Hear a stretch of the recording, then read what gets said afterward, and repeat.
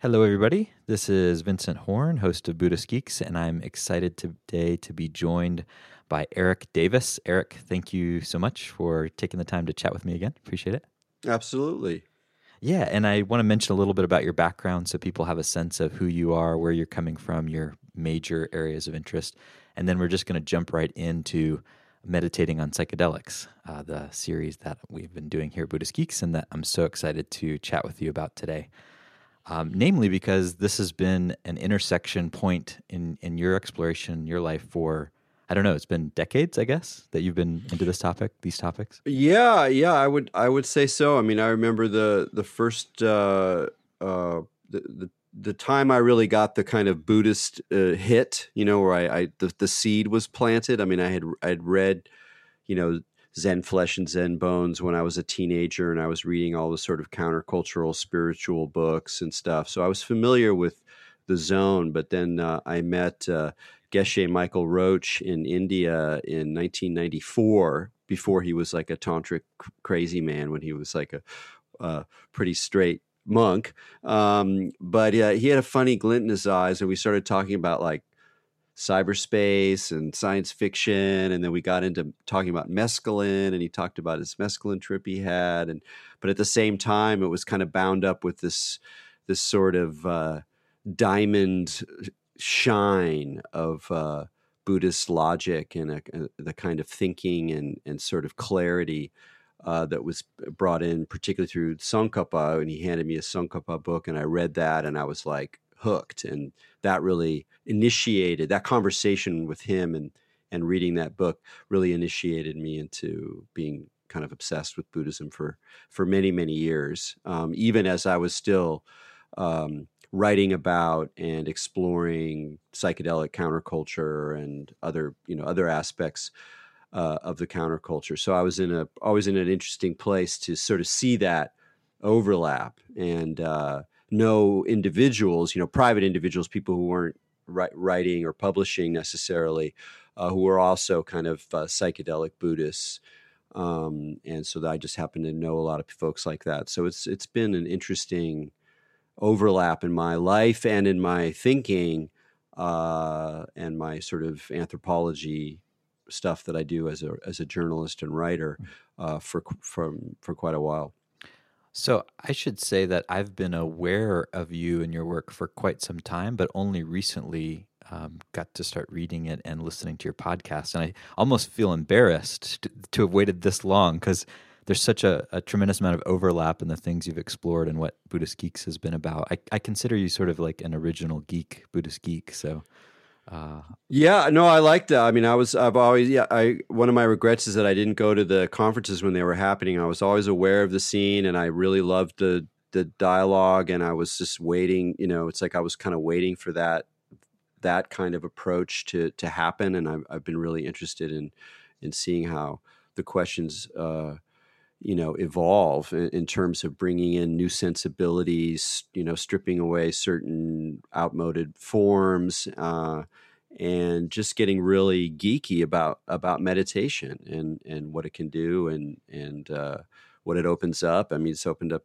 tons for me. It's a lifeline. I wish I was a little more rigorous about it, but I'm still seasoned at this point. So yeah, definitely following parallel currents here. yeah, totally. And I want to mention a couple books. One is Technosis that you wrote, called Myth, Magic, and Mysticism in the Age of Information. And then you contributed an excellent chapter to Zigzag Zen, which is, I guess, really kind of the first book to explicitly explore Buddhism and psychedelics. It was released back in 2001 and then re-released recently with some updates. And you wrote a chapter called The Paisley Gate, which was my entry into your writing and thinking, and really enjoyed it quite a bit. And then last but not least, I want to mention The Expanding Mind, which is the podcast that you've been hosting for several years, and really interesting topics and guests on there. Yeah, it's a fun cast. I've been doing it for almost 7 years now. It's crazy, and it's become this wonderful way to keep my mind sparkly, and to meet new friends and talk to old friends. And like you, I really embrace the kind of conversational form, not get too fussy about, editing or, and asking the right, questions that an interviewer should ask, and instead just kind of exploring, and a lot of stuff about meditation and psychedelics and mind expansion in our terrifying cybernetic age. Yeah, I sort of think back to the years and years of archives and think, wow, it's amazing I've been showing my ass for this long in public.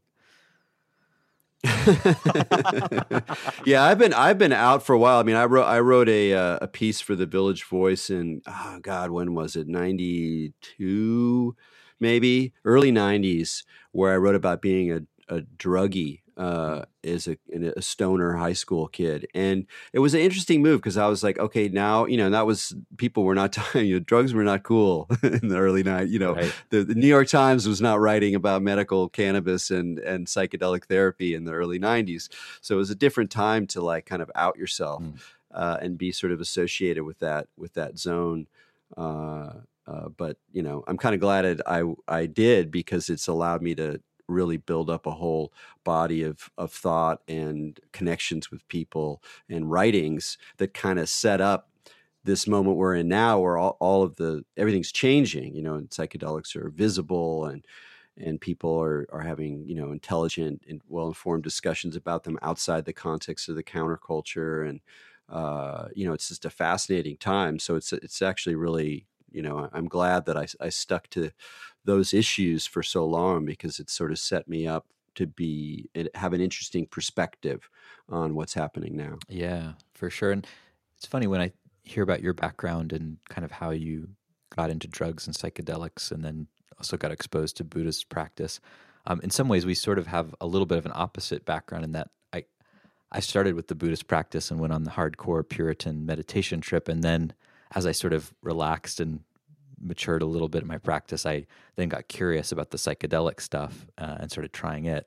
And so it's a slightly different background, but one thing that I think both of us share is an experience of having hung out with a lot of boomer Buddhists who, on retreats, if you're hanging out with a teacher, they'll eventually at some point start talking about some psychedelic trip they or one of their other friends or colleagues had in Asia or in the US before they went to Asia. And it's almost always an interesting and far out story. And what struck me as being so bizarre, especially doing this series, looking at Zigzag Zen, is how many stories there are like this. I mean, I went to Naropa University and I cannot tell you the number of crazy stories I heard about Chogyam Trungpa and the scene there, many of them psychedelic. But it's amazing how out this knowledge is once you're in the inner scene, but how little it's discussed and talked about openly, like, say, in mainstream Buddhist media sources. It's like there's just one book for the longest time. What do you make of that? Well, that was one of the things I was trying to attend to in my essay, The Paisley Gate, for Zigzag Zen. When I heard that Alan Badiner was doing that book, I was like really aggressive about pursuing him, and he didn't know who I was, and he had all the more boomer Buddhists who represented. He had his scene, but I convinced him to let me do that, and so I kind of had that sociological approach, that question of like, how did this develop in the West? How is this psychedelic stream functioning in contemporary Buddhism? And I was inspired by a conversation that happened at Green Gulch Farms, where I did a lot of practice, hanging out with Tenshin Reb Anderson, and we were sitting around a table. And there was a couple other people there, and one woman asked him, "Is Jerry Garcia like a bodhisattva?" So she asked this like classically kind of like Bay Area, psychedelic, whatever, this sort of question that's like, kind of reflects this whole way that the Grateful Dead have carried this sort of sacred charge, despite the fact that they're also very kind of critical of religion, and they're not, well, that's a whole other question, like talking about the Grateful Dead. But so she asked this question, and So it's like, what's the Roshi going to do with this, And so it's like he was saying, well, in Buddhism there are these figures, these protector spirits, who are sort of, they support the Dharma, and so he's talking about this idea. You find it in Vajrayana, where there's this collision of Buddhism and pre-Buddhist indigenous practices that involve magic and the spirits of the place and spirits of mountains or whatever. So the idea is that these sort of pagan spirits become protectors, for the Dharma, but they're not quite in the fold. So it's kind of a brilliant answer, it's like Jerry is like supporting the Dharma, but it's like, would it be wrong to think of him as some kind of, light himself, exactly. And this has got me thinking about, wow, so what's really going on here? And in some sense, the answer was really clear, was that in Western Buddhism, at least at that time, I think things are changing to now. We can talk about that. But, for the last 20 years, since the, late 70s or whatever, certainly through the 80s and 90s, the psychedelic aspect of Buddhist practice, whether it was something that initiated the practice or whether it was something that was ongoing, was like a tantra.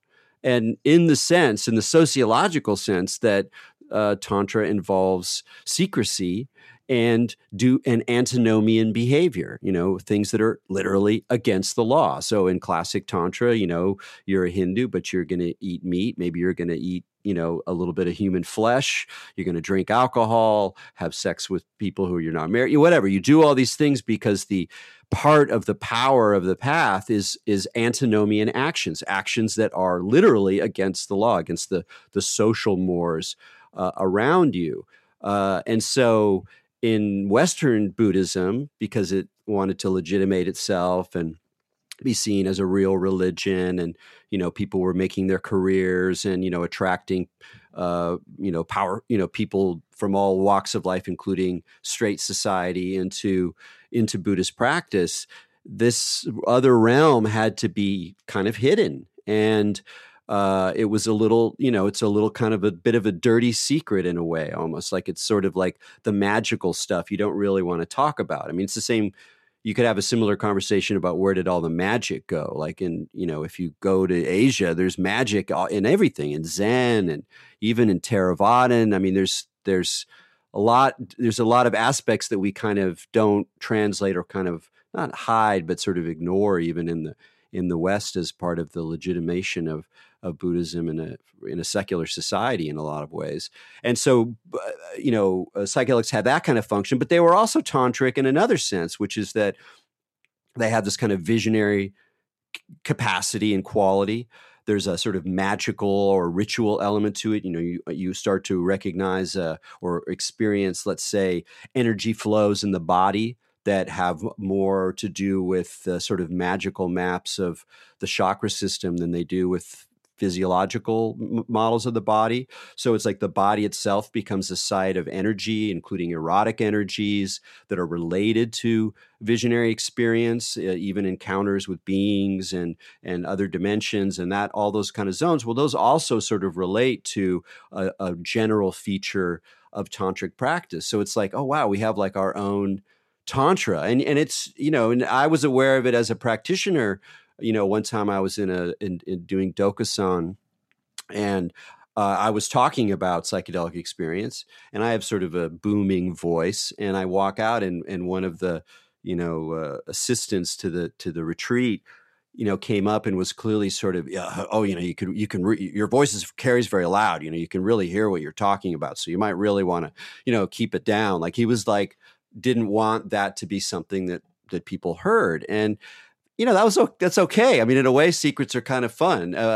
There's a positive aspect to heresy. There's a positive aspect to the esoteric. And so I think that like Buddhism, psychedelics within Buddhism was this kind of esotericism. And a lot of people that I knew who had feet in both worlds, who were also friends of mine, they had interesting ways of sort of navigating these that had its own, it kind of kept alive, I think, some of the earlier spontaneous kind of goofy, even beat Zen aspect of Western Buddhism. Like when people in the counterculture first encountered Buddhism, they were making up so much stuff. They were taking what they liked. They weren't necessarily being introduced to serious practice. Not all of them, anyway. But there's a kind of beauty in that naivete too, a sort of hipness, or a sort of like you got to dance on your feet. It's like the system, the structure, the discipline, the tradition isn't necessarily going to hold you up or tell you how to navigate everything. And so psychedelics maintained a kind of place inside of Western Buddhism that just had there was just it was a little more spontaneous, improvisational, weirder, magical. But it was still integrated in the whole thing because of its sort of tantric function. And so I don't know, it seemed like a really, it was, I think, important to kind of draw that connection as part of, almost a first stage before we get to the kinds of conversations we're having now, which are very different because it's not a secret anymore. It's really part of the conversation here and in a lot of places. So it's really changed quite significantly.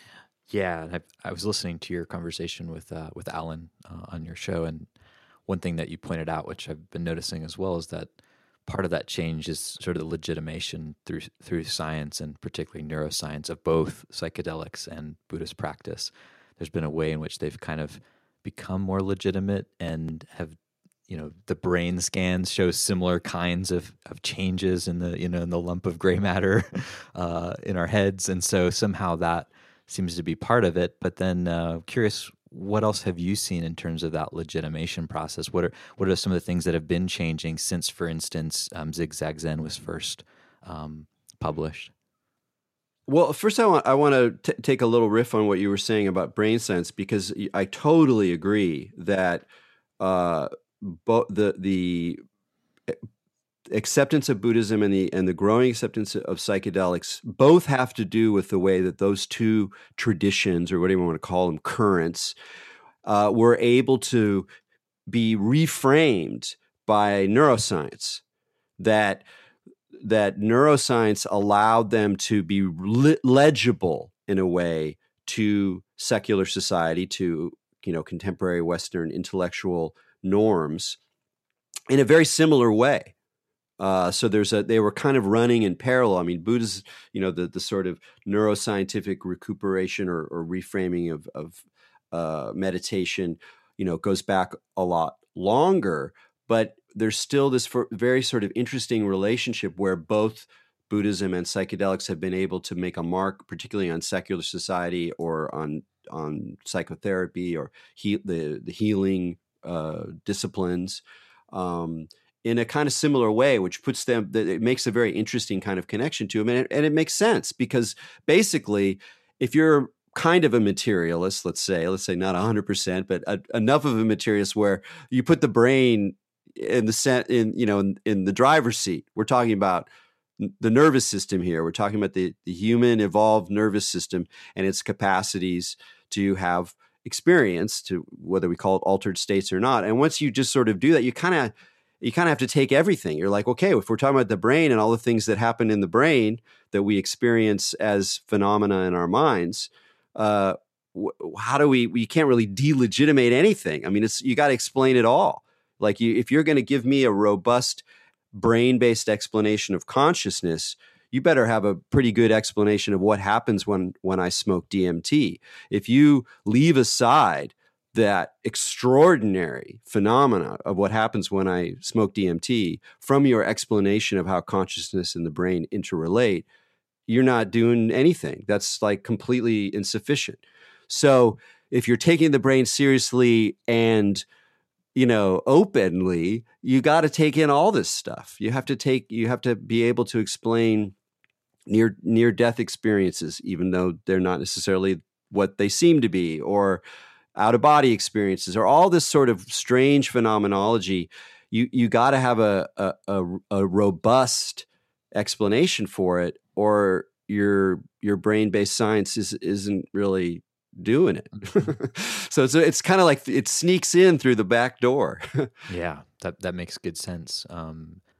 It's so interesting too that I remember seeing some of the sort of early brain scans of people using psilocybin, and then of course there's been tons of brain scans on meditators and advanced meditators, and how interesting it is that so many of the same kind of systems are deactivated and activated, and it makes sense, from the personal perspective of having done both. It makes good sense that there's huge overlap there, and of course we've known that for a while.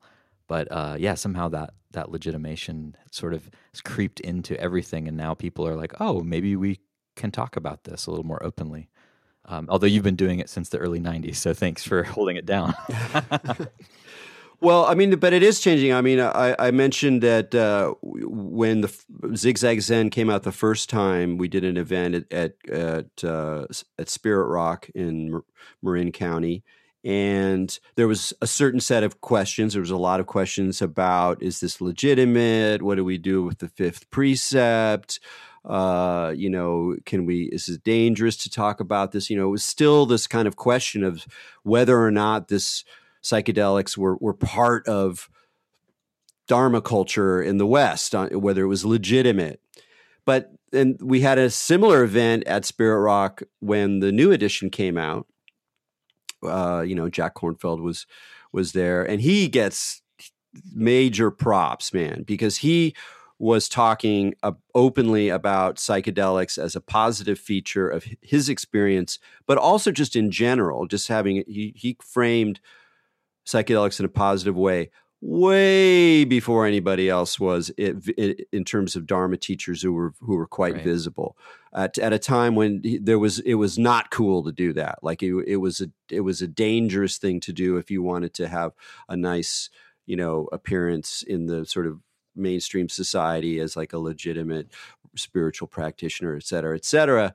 So he was, kudos to him for that. But when we gathered again for the second celebration of Zigzag Zen, the conversation and the questions and the crowd, totally different. Nobody was talking about the fifth precept. Nobody was worrying about how the outside world was going to see us. Nobody was saying this isn't a legitimate part of Buddhism, or even worrying that might be an issue. It was just taken for granted that this is part of the picture. And people had a lot of questions. And where I think we're in this really interesting place, because we don't know what it means to bring these things together more intimately. I mean, we can have a story about a kind of anthropological story about, people take drugs and it opens them up to altered states, and so they get interested in meditation, and then they find a path and they become more disciplined, and maybe they do or do not continue to use psychedelics at certain points, and we can talk about it that way, like sort of behave, how do people use it in their lives. But the really interesting questions now that I think your series is a part of, and it's sort of bubbling up all over the place, is kind of more fine-tuned, like how do we actually practice with this connection? How do we actually, if we're saying that there's legitimate connections, that there's value to being a Buddhist person who takes psychedelics, or a psychedelic person who turns on to Dharma, which is a different logic, but also important, that what does it actually mean? How do we bring these things together? How do we bring these things into meditation? What are the tools, the techniques that work? How does it how do we integrate it? Integrate the experiences, but also integrate the practices. What practices are valuable to bring from a Buddhist framework into, say, an ayahuasca circle or an ayahuasca experience? And it's kind of wonderful because the only way to know is to experiment. We have to like practice now. So it's kind of funny. We're talking about it right here, but in a way, what is, available are the opportunity to practice in a more minute way with this overlap, with this resonance between these zones. Cool. And that seemed to be, when we spoke earlier, the most kind of interesting and exciting place for us to focus our conversation. That said, before we jump into that, because I know you have a lot of interesting thoughts on this, I wanted to kind of point out, in our last conversation, you used the term freelance Buddhist to describe, I guess, on a good day, how you might relate to Buddhist practice. And you, for a while, were really practicing heavily in the Zen tradition, and then took some basically took a break or kind of changed your relationship to it. You seem to more describe yourself as a psychedelic person, like that's more of your home turf, and perhaps, I guess, identity. Correct me if I'm wrong. You maybe identify with that side of this intersection more heavily. Curious about that. I'm really curious about that intersection of identities. And I'm also curious, just kind of why was it that you moved away from Buddhism? I personally have moved away from Buddhism a lot in the last few years, so I really can relate to that. But I'm curious, if you don't mind sharing a little bit about that. No, it's good actually, because I don't talk about it as much, and it's and I said the same thing when I spoke at Zigzag Zen the second time at at Spirit Rock. Where I'm uncomfortable, even when I was practicing heavily, I never was comfortable saying I'm a Buddhist, or I would say I practice Buddhism, because there's sort of more of a separation there. But I'm a psychedelic person, and partly I'm a psychedelic person just because I started taking psychedelics when I was young, when I was an adolescent, and I was in an environment that was very trippy. Was growing up in Southern California in the late 70s and early 80s, where there was still a lot of the kind of drift of the counterculture, and there were a lot of things around me, Hare Krishnas. I practiced went to some Zen places, and went to Grateful Dead shows, and there were, it was good drugs around, and I was kind of a stoner, and that was my identity. I was like a stoner who got good grades. That was like my way of being in and out at the same time. And even though I didn't always, I didn't take a lot of psychedelics during college or the years after that when I lived in New York, some. But it was always sort of it just felt like part of what I was essentially, about how I approached the world. And then Buddhism came in and matured that and took, the possibilities of consciousness and sort of refined them and brought them into relationship with ethics and with self-observation and with a lot of things that enabled me to become a more mature person and deal with, particularly with, a lot of psychological challenges and heaviness in my own experience.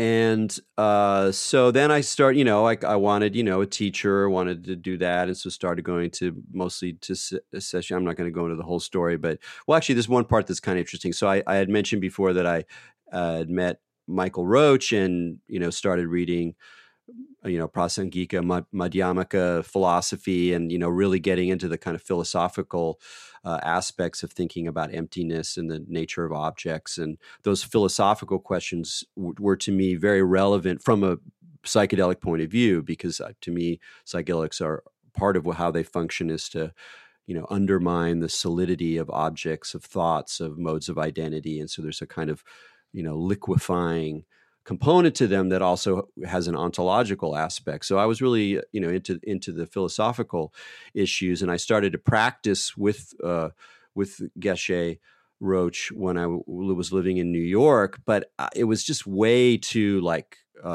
organized, doing these Lamrim meditations where you got to think, oh, I'm going to die, and okay, and then the only hope is the Dharma, and then I got to think about the teacher, and I was like, this is just not going to work. So I was hunting around for something, and there was a Zendo near Washington Square that was run by Pat O'Hara, who was at that time a teacher of media at NYU, and she was a lesbian, and her lover was there, and they were cool, and they just had this place in their apartment, and I fell in love with it because they shut up. You sit down, you stare at a wall.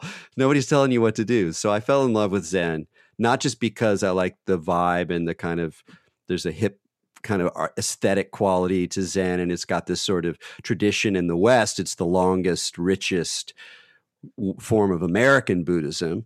And so that's it was a cool, tradition that I could identify, as well as the, the great stuff that I was reading and in the koan books. But I mostly just liked it because nobody told you what to do and you just sat there. So I just, developed my own way of meditating. I never really I didn't follow a structure. And so and eventually I realized, oh, that's shikantaza. That's what I'm doing. So I really liked the freedom within the form that Zen offered me. So I got super into that. And then, I think the main thing that there are two things that led me away from it after I did a lot of practice. One is that personally, I don't work that well with teachers. I'm fiercely independent. And while I love intellectual encounters and being challenged by people who are smarter and know more stuff than me and know how to do things I don't do, the kind of teacher-student relationship was always fraught, and it just didn't quite work for me after a number of times of trying that. And so part of my stepping away was to accept what I've come to believe, at least for my life, is that teachers are much less important than peers. So I have kind of a peer-to-peer spiritual model. It's spiritual. It's a model of spiritual friendship.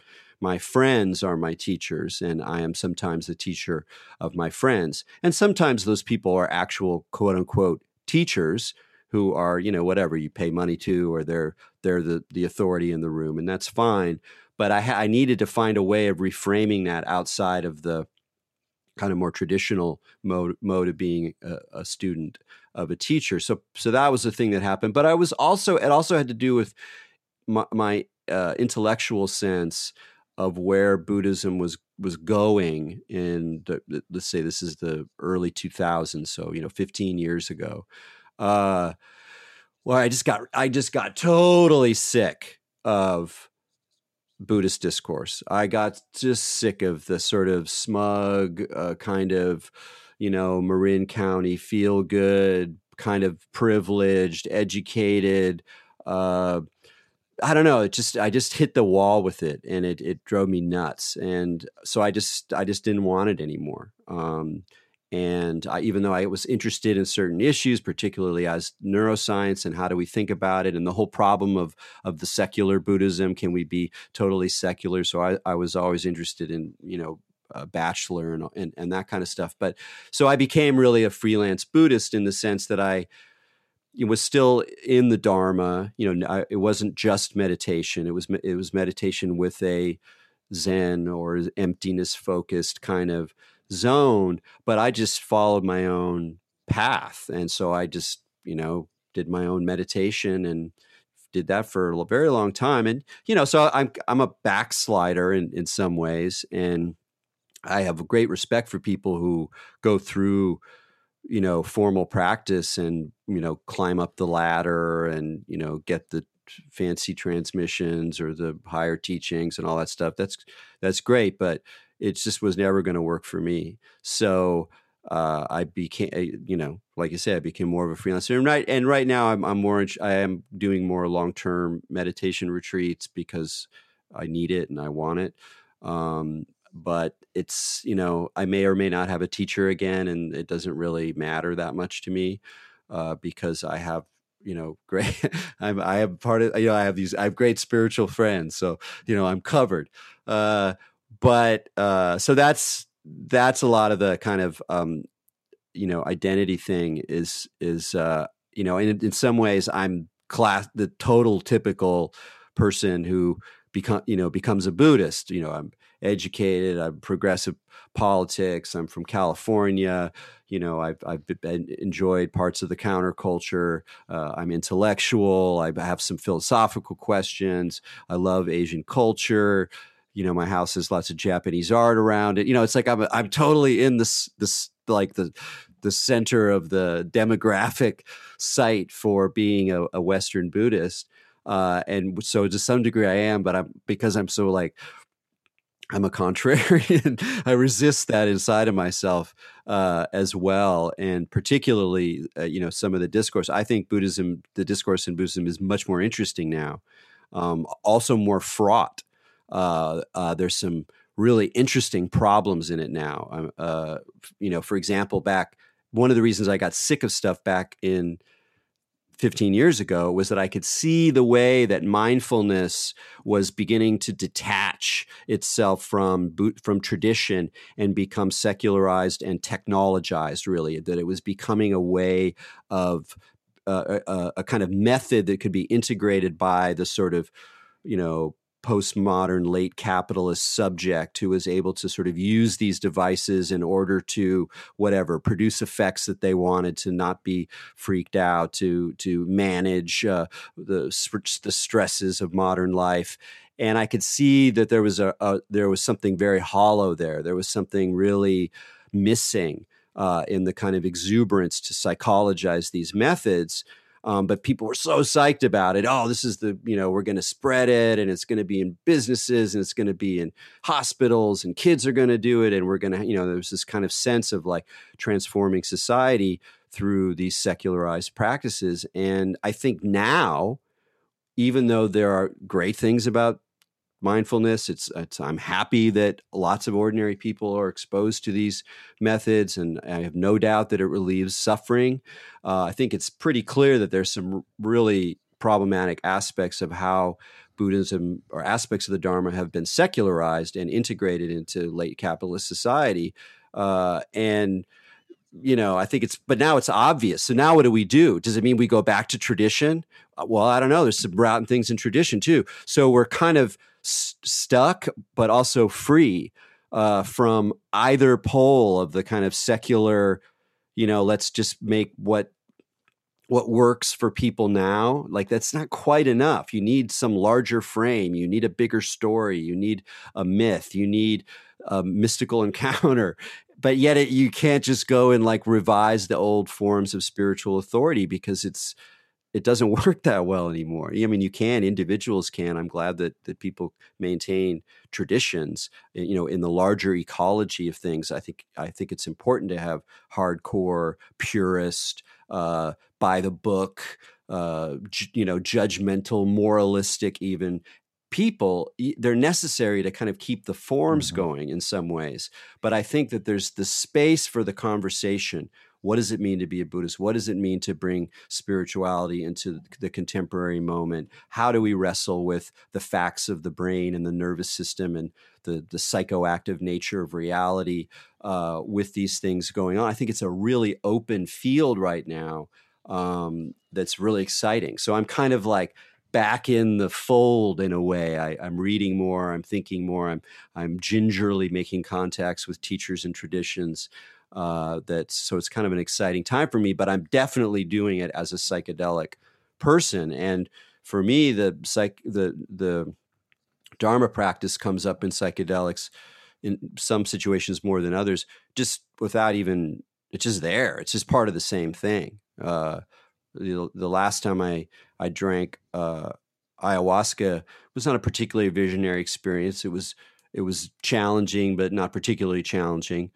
But it was kind of, I was realizing at one point, I was like, oh my God, this feels just like a, fifth day of a sesshin. My legs are sore. I'm not really sure who I am anymore. My mind keeps playing tricks. I'm sick of my mind, but it keeps, showing up again. And behind the mind, in the space, there's this immanence, there's this nowness, there's this encounter with the kind of, glittering field of awareness that I can tune into momentarily before the mind, plays its tricks again.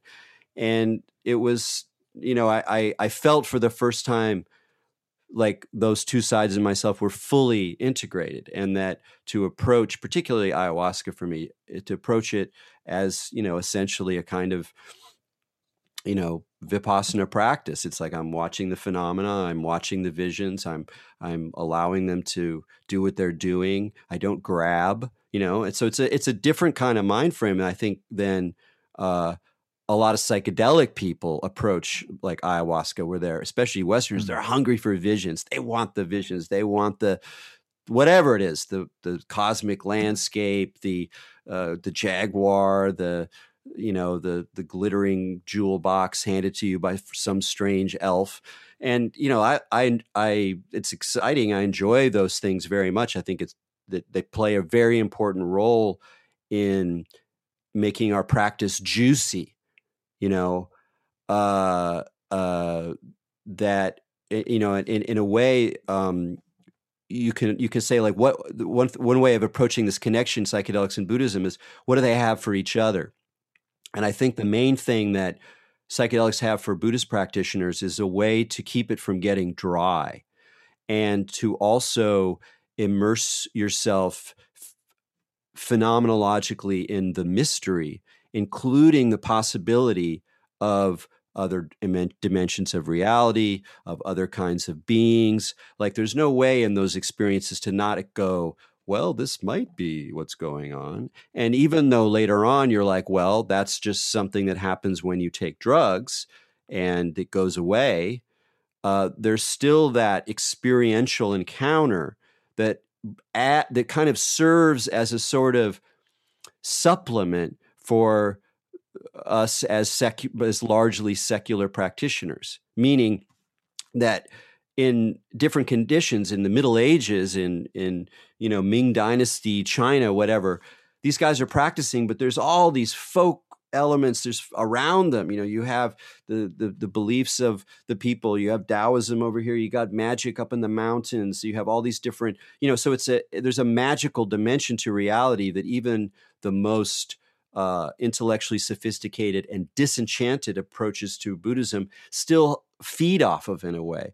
And I think for modern practitioners, particularly people who are more secular, who are not as interested in the kind of mythological or magical dimension of Buddhist, you know, culture, that psychedelics really can kind of add some juice, add some dream, to add some enchantment to the mind, not as a way to fool it, but not just as a way to deconstruct it either, as a way to offer encounters, encounters where you are not, you can't hold on to your typical form of control, that there's a kind of host and guest relationship that opens up in really engaging with psychedelic space, that I think in itself is a kind of teaching. This is a conversation and a point that's come up a number of times since starting this series, and the most common backlash I've felt has been from those folks who have this idea of Buddhism that's kind of is dry, like you're saying, that, you know, the point is not altered states. The point is, you know, simple awareness, or being able to relax into or be accept, you know, sort of meta okay with whatever's arising. And I get, you know, that is a big part of the Buddhist tradition, but it's also true, right, that like in the tradition I practice the most in the Theravada tradition, there are some crazy, trippy things you can do when you're practicing high concentration states that are very, very similar to psychedelics. You know, when you spend 10 days, a month, 2 months, 3 months, a year, just focusing on a single object, you know, it gets extraordinarily trippy. And some people have a more natural inclination toward this capacity. Like my wife, for instance, I call her a concentration monster. And she can just, you know, within a few days of being on a retreat, she's like, she's on a permanent you know, the rest of the retreat is a psychedelic trip the whole time. And so that's really interesting to me too, that there's still even ways within the Buddhist tradition, there are methods for doing this, and they're not necessarily diametrically opposed even within the tradition. And I totally agree with you that psychedelics can juice things up and bring people into a kind of questioning or mystery, or, you know, openness about what this all is. Yeah, I mean, I'll you know, I'm more evidence for your perception there about, especially about concentration practices, which is sort of usually my cup of tea. And one of the reasons that I've been more interested in longer retreats again after not doing it for a long time is is precisely that, is that I find that, in when I'm deeply concentrated, I am one of those kind of concentration people where it comes to me relatively easily, and I can sort of stay there for a while. That a number of times I've had experiences that were quite psychedelic, quite visionary, with beings and dimensions and aspects of my body, energy lines, et cetera, et cetera. All occurring on the natch, and and I've spoken to other Dharma teachers. There was a Dharma teacher at the recent Zigzag Zen who was very very straight up, in the game Dharma teacher, but he said the same thing. He was just like talking about concentration practices and how similar they are. So the same kinds of issues arise, and then you have this really interesting question, and this is one of those questions that if we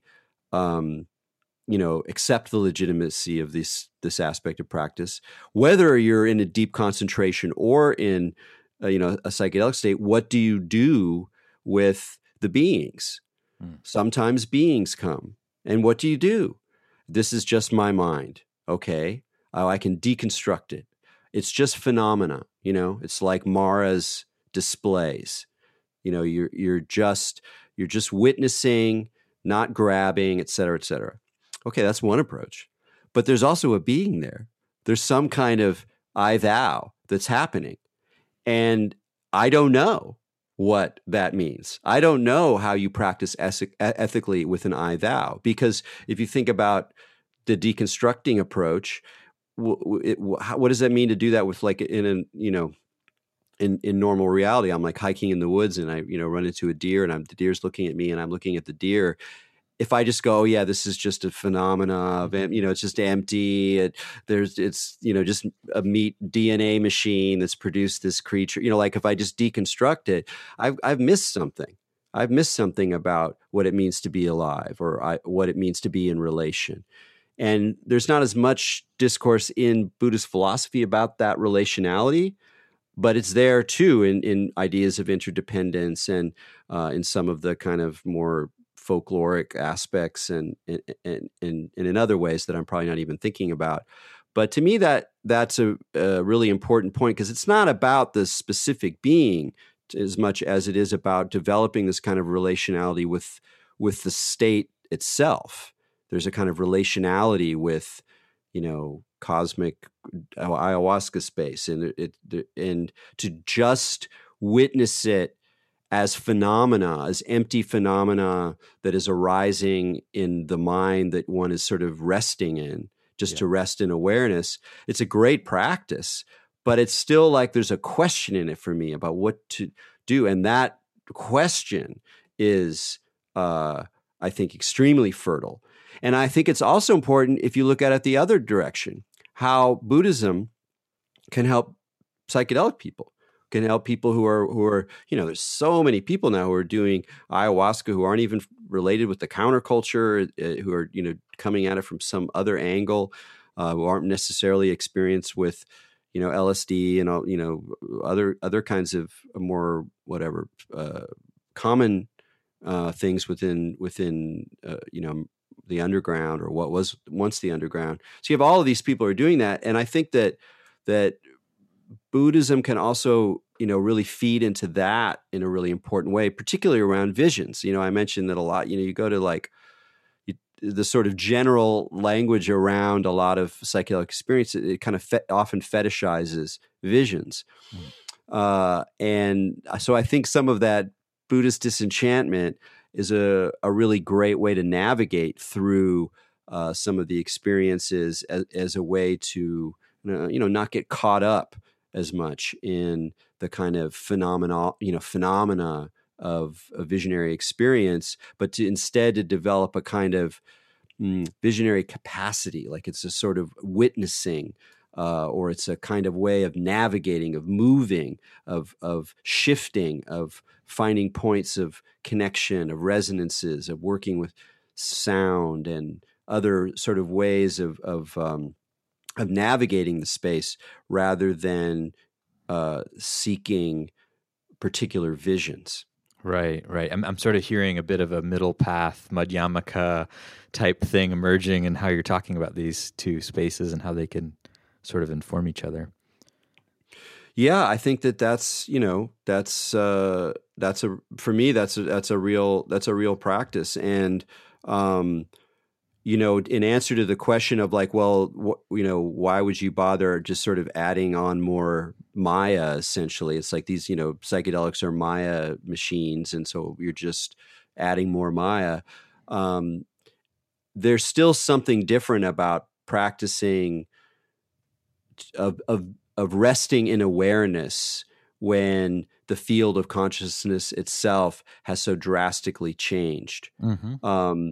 That capacity, what you're training in remaining awake and aware, has a different play, has a different dimensionality to it that, in my experience, remains as part of the overall field of whatever you want to call it, the sort of the waking mind, the resting in awareness, has more dimensionality to it, partly through those practices, which I've gone through, tremendously challenging ayahuasca experiences where the only practice was to stay present.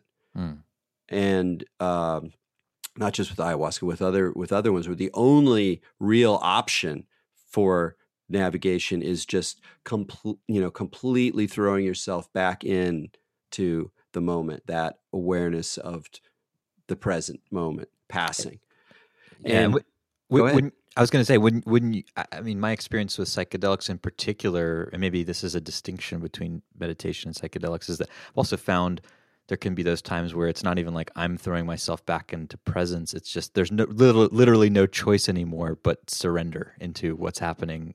Just to surrender, even the sense that there's someone having this experience. Yeah, that's well put. It really, you develop these capacities to surrender, and that's one way of looking at it, because that I think is helpful, is that from meditation, what is meditation? What are we doing? We're training the mind. You're developing habits. You're developing, or whatever you want to. Habits not quite the right word, but dispositions. You are cultivating dispositions. Whether they're not attaching, whether they're recognizing the way that emotions become stories, that the sort of work you do to kind of deal with your ordinary mind, and its scattered quality. But then, beyond that as well, you're developing the capacity to rest in the present. You're, developing, all of these modalities of spontaneity, of awareness, of letting go, et cetera, et cetera. But in psychedelics, when you're practicing with them, you're developing other kinds of skills. And the surrender one is mighty, because it's really hard to surrender in ordinary life, at least my experience. Like, it's really, it's hard to know what it means. And are you just sort of giving into something? And is it, maybe, dancing and, wonderful art is a certain kind of surrender, but it's often often framed like, oh, I'm going to a party and then I'm going to dance and I'm going to surrender to that, or I'm going to, surrender to, the fact that my spouse is in a terrible mood, and I kind of want to hide from it, but that it's part of what's going on. So I'm going to surrender and embrace that and accept my negative feelings. That's hard to do sometimes. Oh, yeah. And I think that psychedelics, when you're in difficult places in particular, but also in delicious places where there's no, like you say, there's no option, that the capacity to surrender to your experience, to be with your experience as something novel, as something you don't know, feelings that don't have names, visions that don't have symbolic, semantic meanings, that kind of freshness of experience, to be able to surrender to that and tune into that, you're training the mind. And that will appear when you're sitting on the pillow, at least in my experience. Mm-hmm. Mm-hmm. Nice. So, okay, I want to make sure we get into the thing we're going to talk about. What does it mean to practice as a psychedelic person doing Buddhist practice, or a psychedelic Buddhist, or however you want to frame it? What does that look like? And I'll just preface this question, opening up to you, by saying, for me, the last 4 years since I've started experimenting with psychedelics, it's always for me felt like that's the question. What is this, and how does it relate to what I've done in terms of contemplative practice and psychological inquiry and all of those things? How is this related, and how can it be approached with the same kind of reverent appreciation, commitment, dedication to developing these dispositions, to healing the parts of the self that need to be healed, to caring about the larger interconnected, networked, conscious reality. Those things have been an underlying motivation for me. And I feel like even after 4 years, I don't really have any clear answers to that, but it's a really interesting question. I'm curious, how you approach that question. Yeah. I mean, I'm the same way. I feel like I would love to have a more concrete answer or response to your prompt. And I don't, because it remains a question for me. It feels like there are forms that are waiting to be evolved that are, both individual, but particularly collective, where there are ways for people to experiment, whether, microdoses in retreat settings, visionary, practices that involve the imagination in situations, hardcore vipassana in the context of, strong experiences, but, practicing it like that's what I'm doing. I'm not just going to go with everything. I'm going to keep where you kind of work it. And all of these experiments are going to be happening to all these different all these people, and somehow you want to create like a shared culture is going to emerge from this somehow. And that's what it feels like we're doing, is that the only way forward is for people to start to experiment more explicitly, more geekily, like that. That's an aspect of psychedelic culture that I think is really key, is the sort of geek side, the Erowid approach, that the Erowid being this website where, it's the long running encyclopedia of psychoactive information. It's not associated with any governmental or university institution, but it functions as an enormous database where people put their experience reports, et cetera, et cetera. But Erowid inculcates a certain approach to psychedelic experience that's geeky, where you rigorously know what you're doing, where the source is. You notate when things happen. You take notes. What happens at 1 hour, what happens at 2 hour, and you kind of develop a way of treating the experience as an experiment, even if you're also just having fun, or if you're whatever. But it's a sort of you add a kind of attitude of an experimenter who's taking notes. Basically, you include that in the system, and I think that the inclusion of that experimenter in more formal meditation situations, with or without the exploration of psychedelics, is a really positive step, because in a way what we're talking about is like, what are your experiences? What happens when you do these kinds of doses, or what happens when you approach with this kind of practice, or what are aspects of your experiences that you've already had that become kind of guideposts or insights that you have. I'll just tell one that I don't really know exactly whether I can call this Buddhist or not, and I don't want to offend people who think that just because you see a bodhisattva in your vision doesn't mean that it's Buddhist. But this is, I think, a concrete example of what I'm talking about, at least in terms of psychedelic experience. So I was in an ayahuasca circle, and It was fairly early on. I could tell that people were starting to really take off, but I was kind of stuck. Like I was, high, but it wasn't really engaging. It felt kind of like a stuck energy, like I was kind of fuzzy, and a little frustrated. And the shaman from Peru came over, and he had a what do you call those? Bull roarer. He had a bull roarer. And so he started to swing the bull roarer around in the hall, and it's this device that goes around in a circle, and it's making this buzzing kind of noise, which is such a psychedelic key noise, this sort of buzzing, higher frequency kind of buzz. And I could feel as he was carving this circular space in the air, as the sound was moving around, the sound was drawing a sort of circle in the air. That circle kind of entered into my energy body and sort of spiraled up my spine and exploded through my head. And I went from this kind of fuzzy, weird space to about as close to a sort of Samboca Kaya, space of clarity, of vastness, of the presence of mind, of both a self and an other that's one. I mean, it was an extraordinary experience, but it was also like a trick or a device.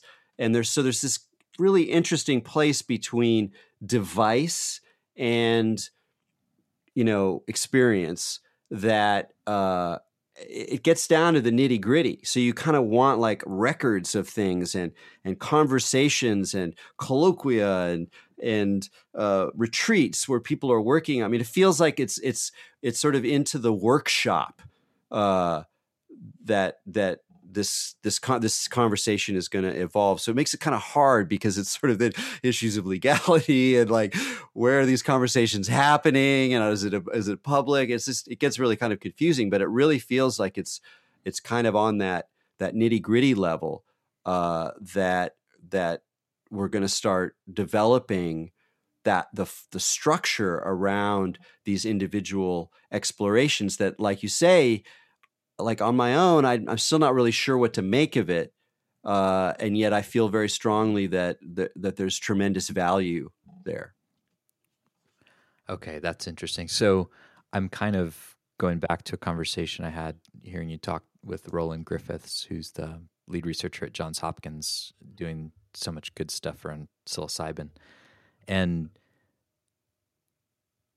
one of the research pilots or studies has been doing is with advanced meditators. One of my friends, former student, participated in that study. And we're going to have him on the series to talk about it.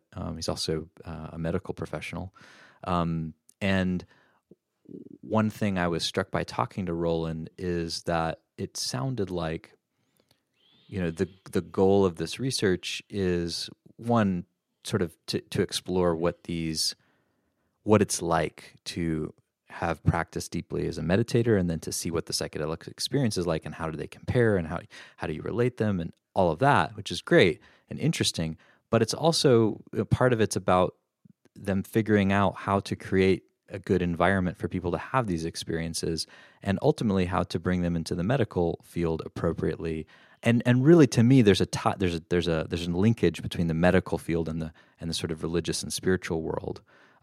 Because they're different aims in some ways, and yet it's really hard to disentangle them, especially when you're talking about some of these psychedelic substances where so much of the medical benefit seems to be existential anyway and spiritual in nature. So, I can kind of see the leading edge of this stuff sort of heading in that direction where there could be appropriate and safe spaces to do this kind of work at some point. That's like maybe the hippies were thinking about this in the 70s and like maybe one day this stuff will be legal. It's like, okay, 40 years later, here we are. It's in some states you can smoke cannabis legally. Curious, yeah, that it's just it's a tricky situation because the secrecy and the esotericism and the valid concerns about safety and protocol. Because one thing you talked about in our last conversation is that, you know, actually getting together and practicing and coming up with these things makes it safer.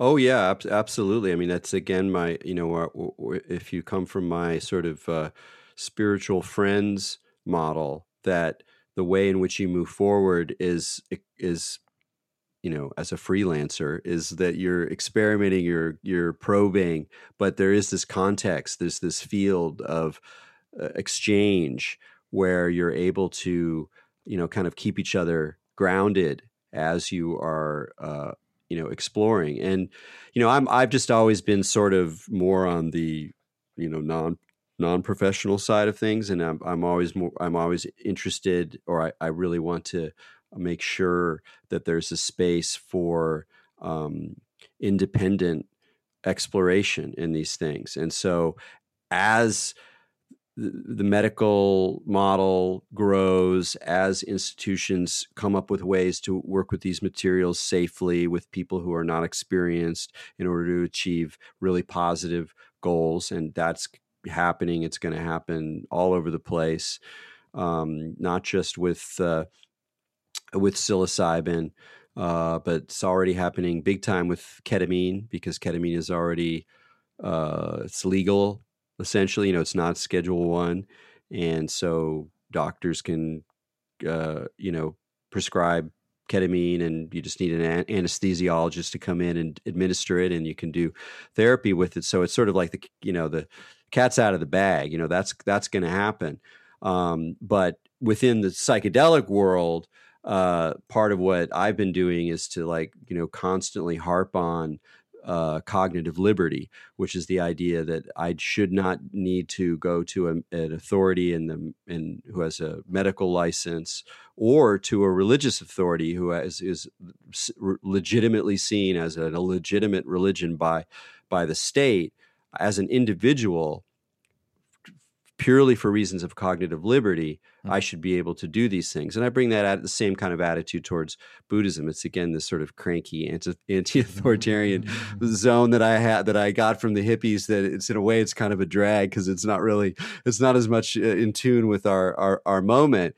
But so for me, it's always important to parallel the enthusiasm for the development of the medical use of these things with a kind of constant call to maintain the ideal of, perhaps impossible ideal, but the ideal of cognitive liberty, which to me is ultimately an existential value. Like for me, the idea of cognitive liberty as a right, within the kind of framework of modern human rights and, the secular state, where I have a right to explore my own mind as I see fit. I have a right to keep my mind free from incredibly invasive manipulative control mechanisms, that kind of idea. But for me, you boil that down to a spiritual notion, and it has to do with spiritual freedom, and with the kind of my capacity from wherever I am to plug into the interdependent matrix, or Indra's net, or whatever. So that's sort of my response to the medicalization and the sort of growth of psychedelic therapy. It's great. I love it. But when it gets involved with matters of the state, then I think it's very important for us as individuals to demand the right, at the very least, to be able to access these things with very moderate amounts of control and setting. But it's hard to say, because it's hard to say who what in what model is more suffering relieved. And it may be the case that the most suffering that can be relieved now is through this process of medicalization, which deals with religion in very weird ways. I mean, it's a very strange connection between the idea of how religion works and you translate that into a medical model, it gets kind of confusing in a lot of ways. Yeah, because it does seem like there's clear overlaps, and then there's areas of divergence, clear divergence. Well, I mean, one thing is just that the ideas of mystical experience, and if you look at Johns Hopkins, for example, they're using a certain model of like what a mystical experience is, Right. and they're kind of constructing that model, and they're using the set and setting partly to construct these experiences. And psychedelics are very responsive to set and setting. So if you have a set and setting that's like you're going to have a religious experience, and you have Bach on the headphones, and there's a flower and whatever, you're increasing the likelihood that that's going to be something that happens. And so there's I think if you take one aspect of Buddhism is a certain will to deconstruct experience, to disenchant the kind of phenomenal appearance of some experience, that religious experience itself is a construct. Mm-hmm. It too is empty. And so when you see the sort of institutionalized construction of a certain idea of what religious experience is, in order to create these therapeutic protocols, from my perspective, it's a very weird sort of, not disingenuous, but there are a lot of issues that are being swept under the carpet in order to make that process happen. I'm not sure whether it's really in the best interest of everyone to kind of try to make that connection so explicitly. But it at the very least shows the way that we cannot get rid of religious experience, all the problems that it raises, all of the, like philosophical problems, other realities, the spirits, teachers, past lives. Yeah. Yeah. Well, to that point, when I was talking to Roland, I brought this same thing up in a slightly different way, which was a question for him. I said, I get that when you are running these studies, you're focusing on people being by themselves, with the eye flaps on, and there's a sitter there that can support you, and it's very much focused on one's individual experience. I said, part of my experience and experimentation has been practicing social modes of meditation with others, actually doing out loud meditative techniques, or not trying to just go inward and all be in the same room, which is a standard silent retreat practice, but actually, what is it like to meditate interpersonally, and throw in this sort of altered state exploration? And his perspective was, well, that's not really how it works. When you do a high enough dose, you can't be in relationship with other people. And I'm like, is that true? Because I've done some pretty. I've I would never say that myself. Right. And so that's how I know what you're saying is valid, that it is a construct, because it shows itself to be a construct when you have direct experiential evidence that says that's not true. Well put, sir. So, that to me too, that's where what you're pointing to, this, the space, the workshop, the place of experimentation needs to break beyond the bounds of the medical model as well. And the individualism of it. Yeah, that's actually very well said. And in fact, throughout this conversation, I realized that I feel like I was underplaying the role of the collective, of being in relationship in the midst of these experiences, of that kind of peer-to-peer spirituality as it arises in the moment of being with other people, witnessing other people's, terrors, witnessing other people's joys, mind melding, playing with energy, passing energy, the whole way in which, that psychedelics make available a kind of experiential modality of energy in the body, in the mind, that is palpable. And I don't know where that comes from. It's an amazing thing. You can whatever, you can send heat from your hands, whatever. It's like I can talk about things and it starts to sound paranormal, and that's not what I'm trying to say.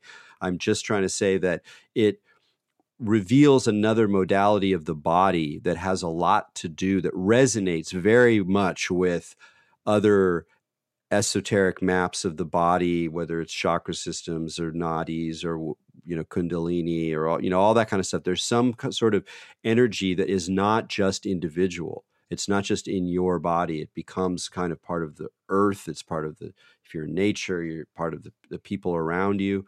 And yeah, it seems to me that relationality is like that's the working place.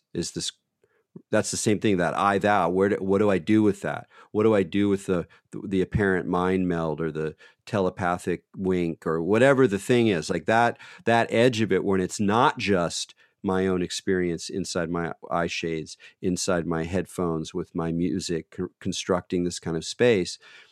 To me, that's the edge of. That's where it's political, it's where it's ethical, it's where it's in relation to the larger matrix. That part, I think, has to always be underscored and celebrated. After nearly a year in private beta, the Buddhist Geeks Network is now open for any independent practitioners who want to engage in interdependent practice. You can find out more about the Buddhist Geeks Network by visiting buddhistgeeks.network. And if you'd like to join the community and join us in regular social meditation practice or other events that we host there in the network, all freely offered, you're very welcome to do so, again, by visiting buddhistgeeks.network.